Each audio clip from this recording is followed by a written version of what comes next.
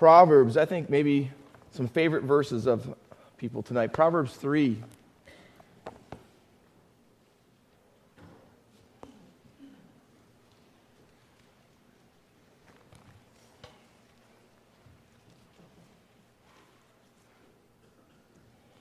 Let me read verses 1 through 10. Context. Remember, this is my son, the first 9 chapters. He addressed his son in chapter 1, verse 8, 10, 15, chapter 2, verse 1. And now in our text, our chapter, he starts off with that phrase, my son, verse 1. The next section, he does it again in verse 11, my son, and then also lastly in verse 23. So it's nicely framed for us. You can see he continues on giving instruction. My son, not only for a father to his boy, but a mother to his daughter, a mentor to, a disciple, so to speak. It's instruction. That's the idea. Let me read the text. My son, do not forget my teaching, but let your heart keep my commandments. For length of days and years of life and peace they will add to you. Notice that a lot of times when you read Proverbs, there's going to be an instruction, a command, an imperative, followed by a result, a reward, something that's given to you if you do it. Let not steadfast love and faithfulness forsake you. Bind them around your neck. Write them on the tablet of your heart. So what? So you will find favor and good success in the sight of God and man. Familiar territory here. Trust in the Lord with all your heart. Do not lean on your own understanding. In all your ways acknowledge Him. Know Him. Literally, in all your paths, know Him. And He will make straight, smooth your paths. Be not wise in your own eyes. Fear the Lord. Turn away from evil. Here's the result of that.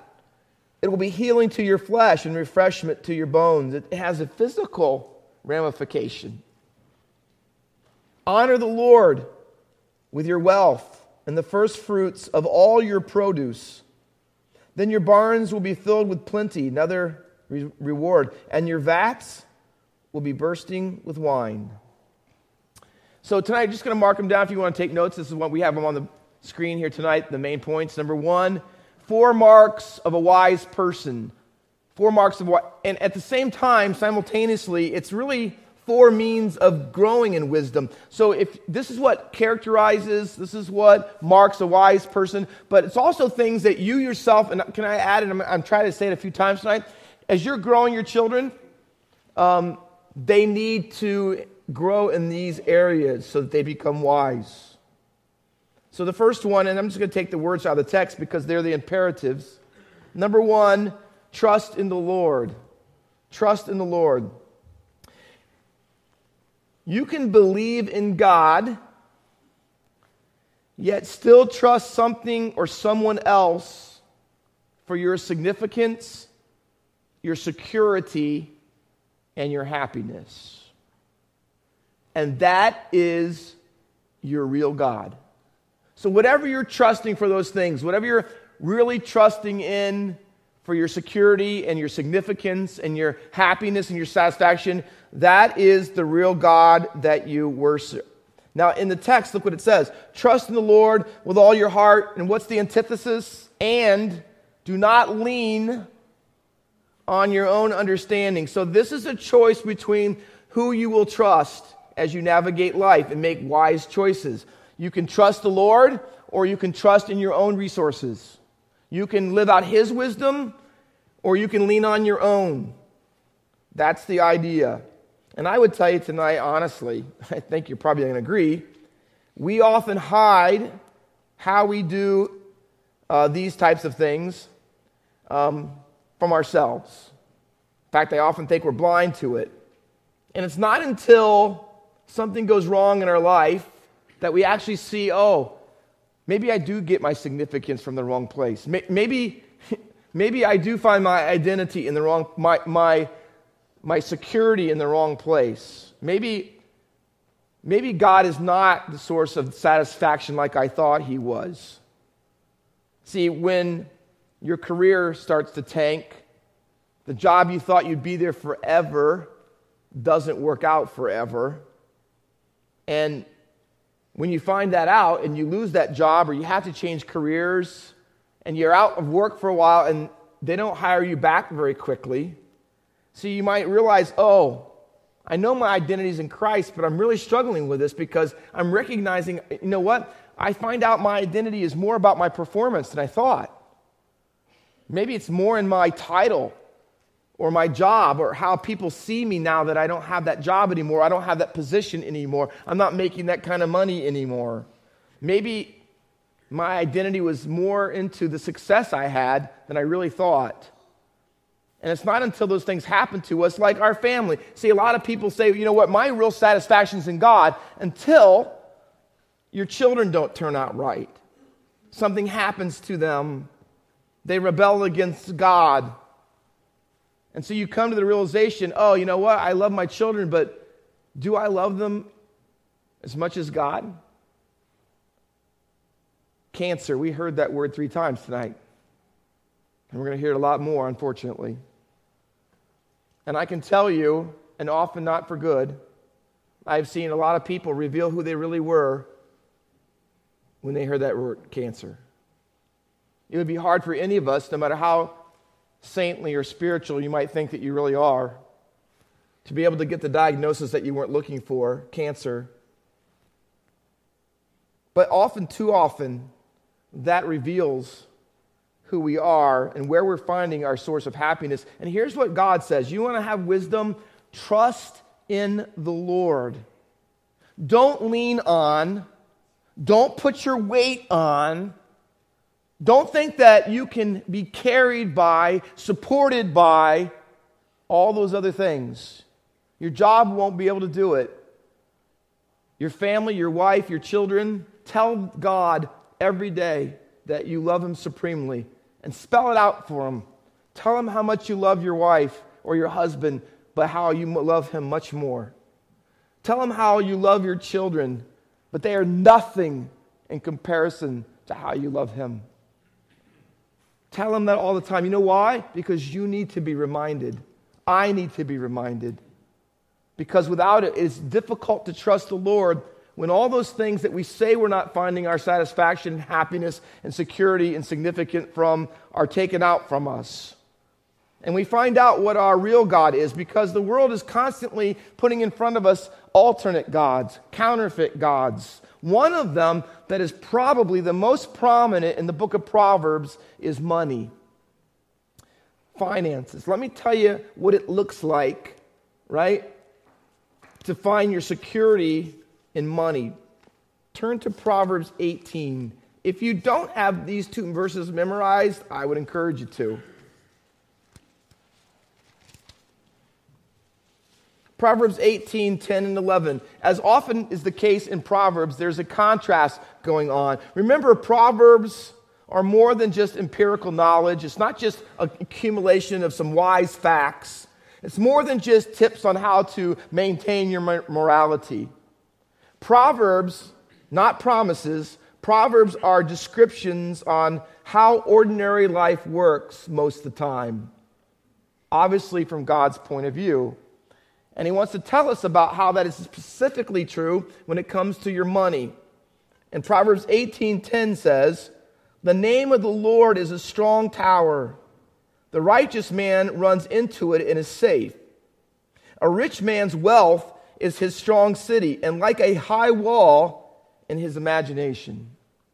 Let me tell you what that means. If you know anything about the Old Testament, you know that when they came up in the first major city of the conquest of Canaan, what was the distinguishing feature of Jericho? Yeah, walls. I mean, so big around that you could ride chariots side by side on them. The significance of walls and towers made your city strong. Every city that was strong, that was fortified and protected and kept its citizens safe, had big walls, big towers on those walls. Towers on the wall so you could get up high, look over the distance, and you could see the enemy coming. So you had plenty of time to get everybody inside and prepare for battle. That was crucial, absolutely essential. So a city, in fact, Proverbs 25:28 says, he that does not have any rule over his own spirit, if you're undisciplined, you're like a city broken down and without walls. In other words, when you don't have any discipline to your desires and your lust and your passions, you're like a city that doesn't even have any walls or towers. You're defenseless. Listen to what the Bible says in Proverbs. What does a righteous person do? The name of the Lord is his strong tower. Now, when you talk about the name of the Lord, it's not talking about God, Yahweh, Jesus, not named like that, although that's part of it. The name of the Lord, the names of God stand for all that God is. We might call them God's perfections or his attributes. And so when you say the name of the Lord, you're not just talking about one specific name, you're talking about all that God is. So where does the righteous person find their security in difficult times, in ultimate issues? When the battle is facing them and the enemy is right outside the gate, where do the righteous people run? Well, they run to God.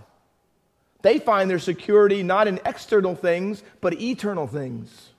They find their security and their protection and their hope in God and who he is, not in who they are or what they have. In contrast, verse 11 states it this way, and notice the interchange between strong tower and strong city. A rich man, which is in contrast to a righteous man, he doesn't find it in the Lord. That's not where he runs. A rich man's wealth is his strong city.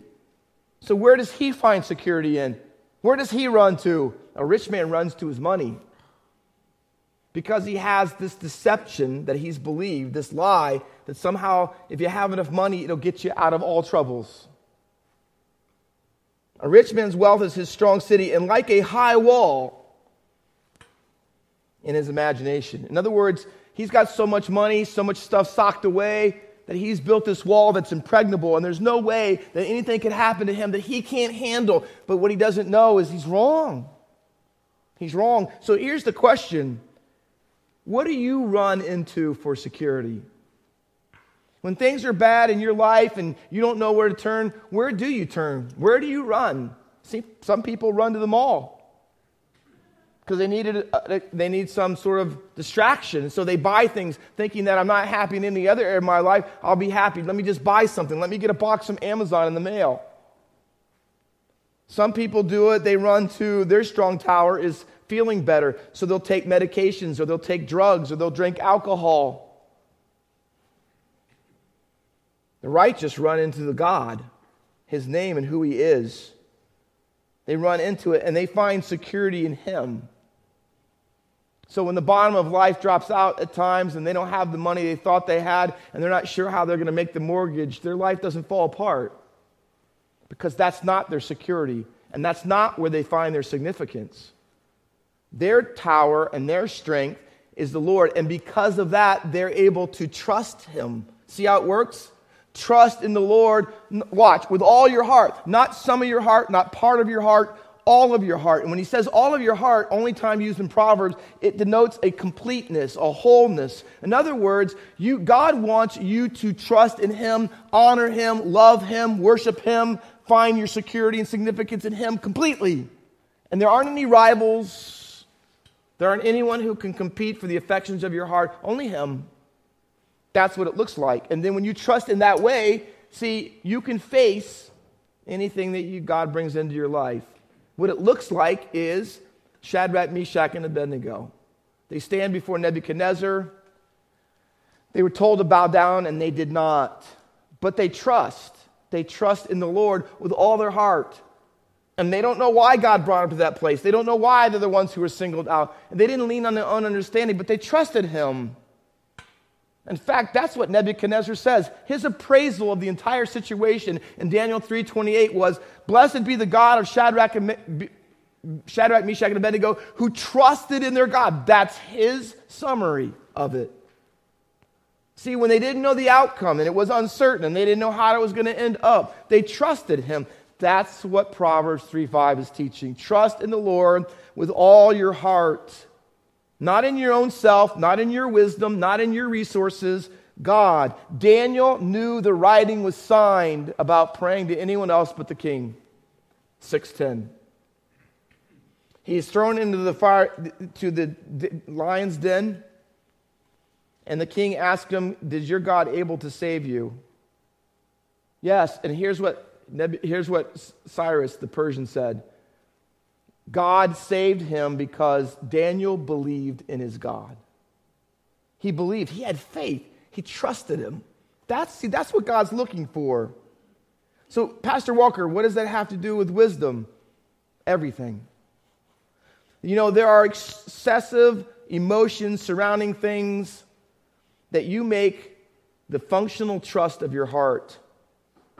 If you're not careful, your career will be the functional center of your heart, or your wealth, or your spouse, or your children, or a romantic relationship. That's the source of your significance and your satisfaction and your security.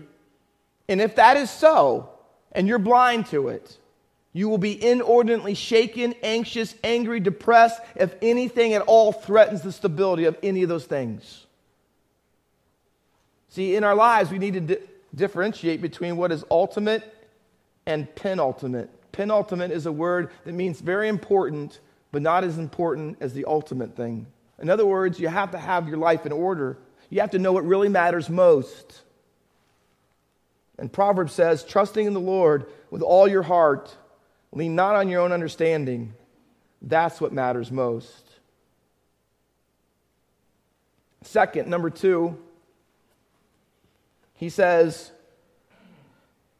back to Proverbs 3, if you would. Trust in the Lord with all your heart, lean not on your own understanding. Here's secondly, in all your ways, in all your paths, in all your roads, know him, acknowledge him. Put it this way in modern English, submit to God in every area of your life. That's what he's saying. Submit to God in every area of your life. Depend on wisdom from God every day and in everything, i.e. not yours.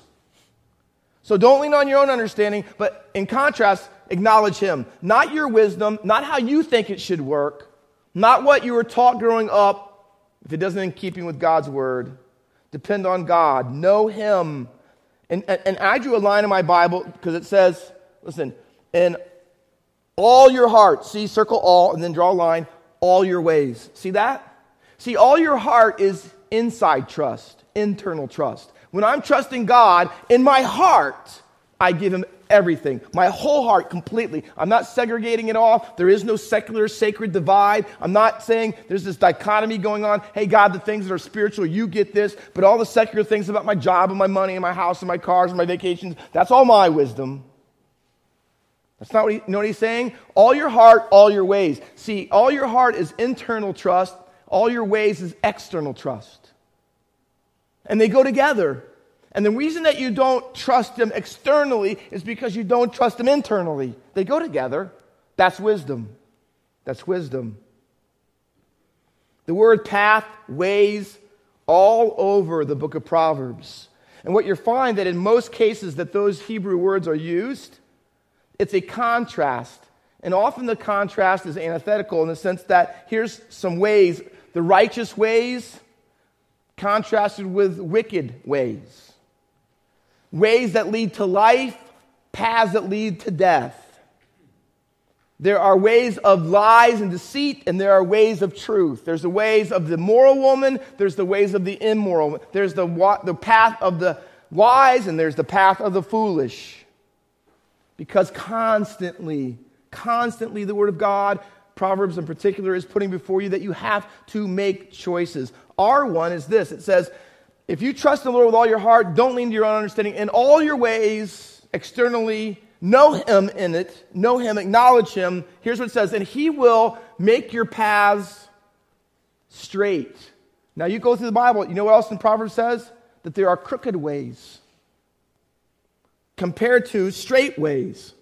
Straight ways are the ways that have the least amount of obstacles, but crooked ones, you take detours, you're over here, this bump, this ravine. I mean, it's a bad way to go. But see, you don't know that, and you will run into the crooked ways, and you will follow the crooked ways if you follow your wisdom. 2 times, 16:5 and 14:12, Proverbs says this, there is a way, a path, that seems right unto a man, but its end leads to death. See, when he got on this road, it looked right. It seemed right. Can I say it? It felt right. But it says, you know where it ended up? Death. That's what happens when you lean on your wisdom and not God's. That's what happens when internally or externally you're not trusting him. He says, I want to make your paths straight. I want you to follow in the way that is smooth. That kind of road. Every part of your life. So ask yourself, whose wisdom decides on how I spend my money? Whose wisdom is what I use and live by when it comes to how I relate to people and how I respond to people, especially people who frustrate me, irritate me, or I might not even like? Whose wisdom is used to decide how you will allocate your time? Is it what your kids want? Is that who decides it? And the wisdom of our day? Be careful. I've gone down that road when it came to sports. How do you see yourself? How do you view the world in which you live? See, in all your ways, all your paths, ask yourself, is God being known? Do I know him? Do I recognize him in this path? When I make this decision, is God part of it or is he just on the sideline? I tell our young people all the time, see, there's two ways to go about life. You could say, I'm writing my story, let me figure out how God fits into it. Because I don't want to leave him out. But the Bible teaches the other way. God already has his story, and the question you have to ask is, how do I fit into his story? See, if you're writing your story, it won't matter what he says about where you go to college. It won't matter what the career you choose is. And then when you get married, it won't matter who it is. And it won't matter where you live and why you make that choice and the money you use. And it won't matter. Why? Because it's really your story. And when it's convenient and easy, your wisdom will try to slide them in. Because you're not like a pagan, right? But that's not wisdom from God. God says, I have a story. I've been writing it centuries before you ever existed. And the answer is, will you put your life in my story? So that's what he says. He says that you are to trust him, and then it says, fear him. And that's and number 3, be not wise in your own eyes, fear the Lord, turn away from evil. 5 or 6 times, wise in your own eyes is mentioned. And let me tell you this, what's the opposite of that? Wise in your own eyes. Again, choice of wisdom. Will I be God's wisdom or my wisdom? There's a choice of God's wisdom or yours, trusting God or trusting yourself, God's paths or your paths.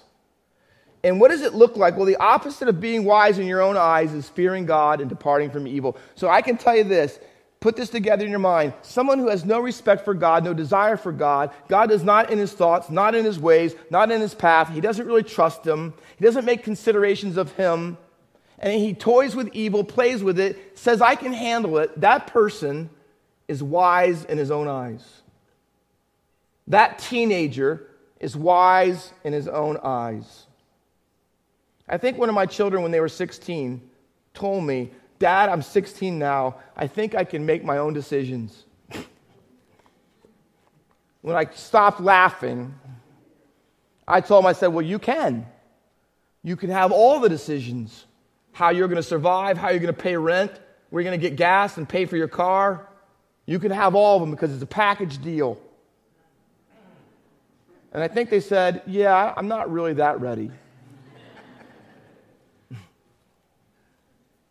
Because there's no fear of God there.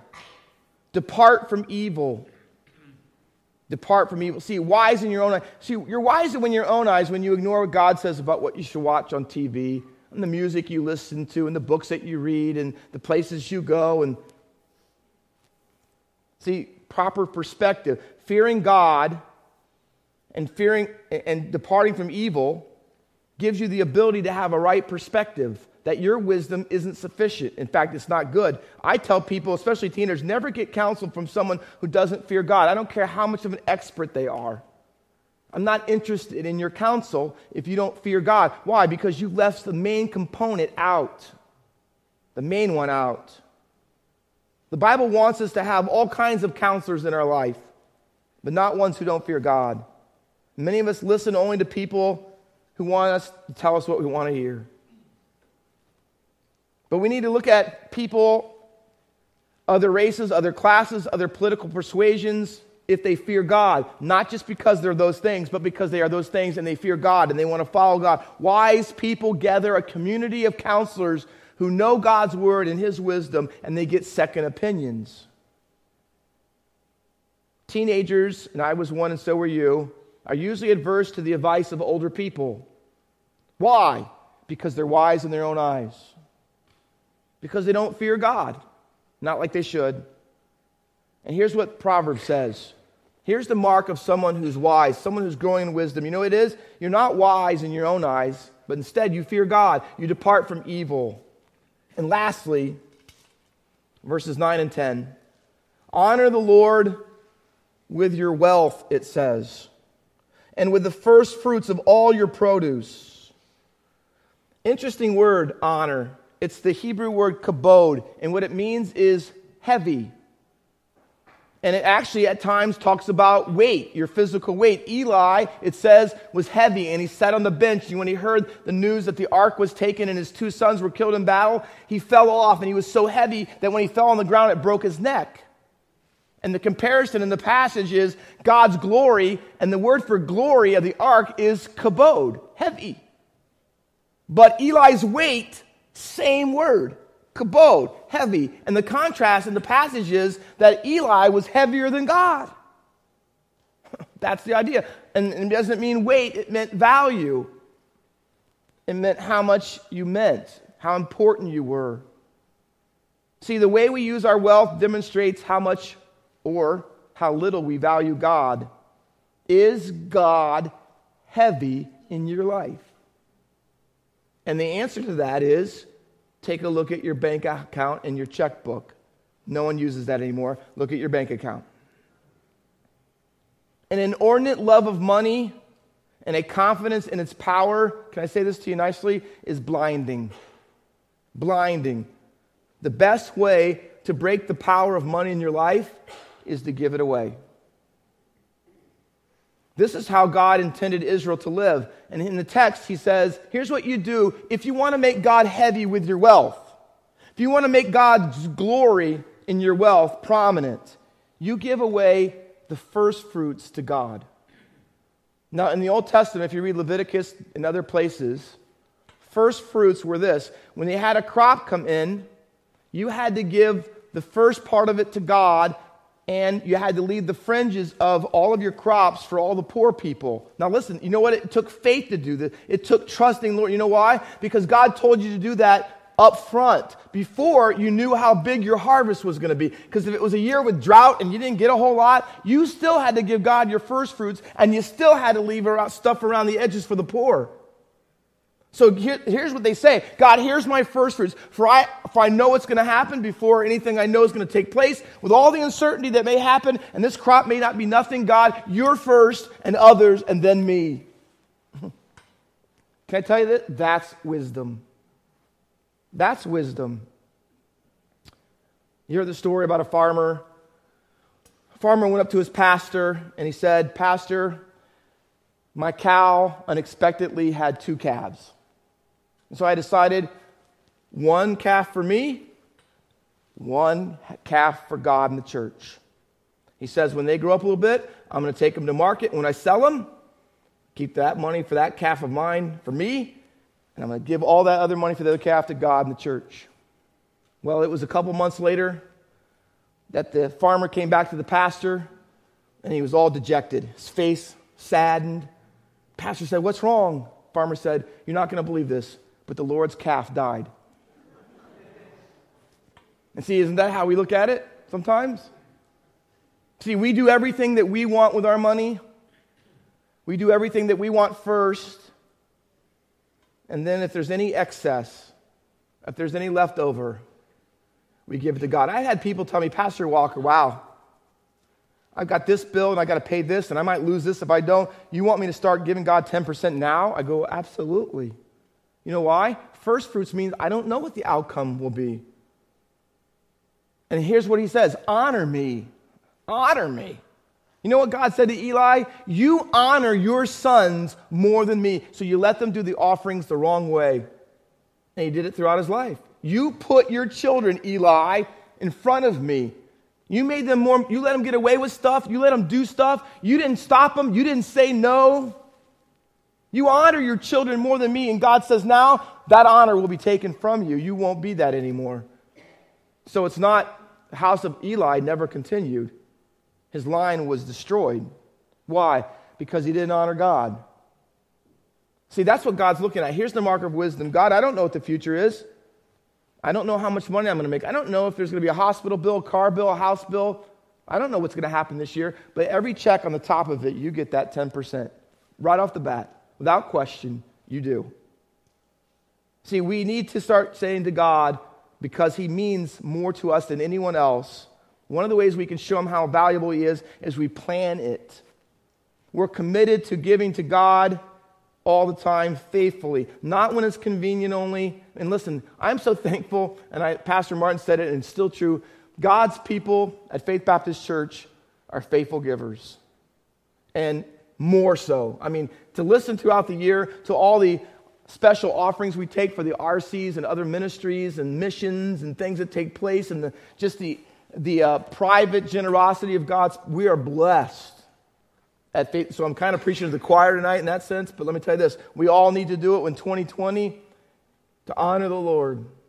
It's a mark of wisdom. It's what God wants us to do. And can I say this as we close? If you have trouble with that level of generosity, what you really need to take a look at is you and I need to be what I call pervasively generous. Pervasively, meaning this. Generosity is not something you can compartmentalize to one area of your life. Like, I'm going to be a generous giver. But you have to be generous pervasively. Relationally, emotionally, verbally, in all the ways that you can be generous. I'm generous with my kindness and my patience and my words and my love. I'm generous and I think the best of people. I don't always think the worst. I don't jump to conclusions. See, I'm emotionally, I don't get all angry without knowing the fact. See, I'm generous. And it's true in all the areas of my life. And see, when that's who I am consistently, then the money will follow. But if I just try to single it out and say, hey, I know I've never done this before, now I need to be generous with my money. No, God says, no, I want you to be a generous person, period. And let it overflow because it's who you are. Because that's the wisdom that you live by. That's how you navigate life. That's the path that you've chosen. Let's pray. Father, help us. Help us to be marked by wisdom in all these areas of our lives. We need your help because it's a choice. Indeed it is. Each and every day, small ways and big ways. God, help us not just say, this little one doesn't matter. It does matter. In all our ways, we want to know you, acknowledge you. We want to trust you internally and externally. That's the kind of wisdom that we're asking that you would give to us. And Father, we want to remind you tonight about the prayer of Solomon. When you said, ask anything you want from me. And Solomon prayed that you would give him wisdom to lead your people well. He didn't ask for money and riches and power and fame. He knew where his significance came from. He knew where his security was. He knew what he needed to do if he was to maintain his relationship with you. He prayed for and asked for what mattered most, your wisdom. And so we in turn do the same. We're not interested so much about what you give to us materially or physically or monetarily or any of those other things as much as we need your wisdom so that you will become heavy in every decision that we make as we navigate through this life. Please answer that prayer. In Jesus' name, amen.